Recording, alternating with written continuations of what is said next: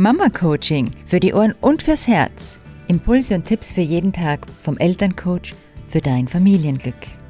Spätestens, wenn wir selbst Eltern werden, ist es höchste Zeit, erwachsen zu werden. Naja, könntest du jetzt entgegnen, es gibt ja Leute, die werden ihr ganzes Leben lang nicht erwachsen. Das stimmt natürlich. Darum sollte ich konkreter werden, was ich damit meine. Im Gegensatz zu einem Kind ist ein erwachsener Mensch in der Lage, seine Integrität körperlich, geistig und seelisch zu erfassen und zu schützen. Erwachsene können für sich und andere Verantwortung übernehmen. Sie können bewusste Entscheidungen treffen. Sie können sich zum Beispiel dazu entscheiden, authentisch aufzutreten, und sie können die Haltung bestimmen, mit der sie auf andere Menschen zugehen. Erwachsene Menschen können selbstbestimmt agieren, statt nur zu reagieren. Sie sind sozusagen Pilot im eigenen Leben statt Passagier. Wow, also das darfst du jetzt ruhig mal sickern lassen.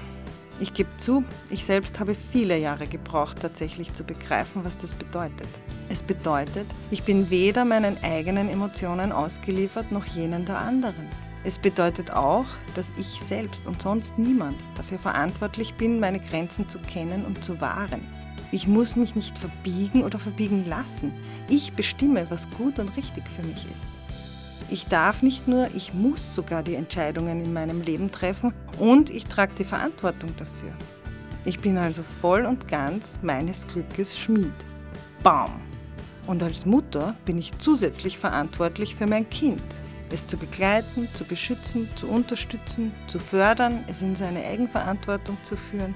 Bam, bam, bam! Das sind schon mächtige Aufträge. Meine Empfehlung lautet, fokussiere gut auf dich selbst und dein Erwachsensein. Umso leichter wird es, die Verantwortung für die Kinder mit zu übernehmen.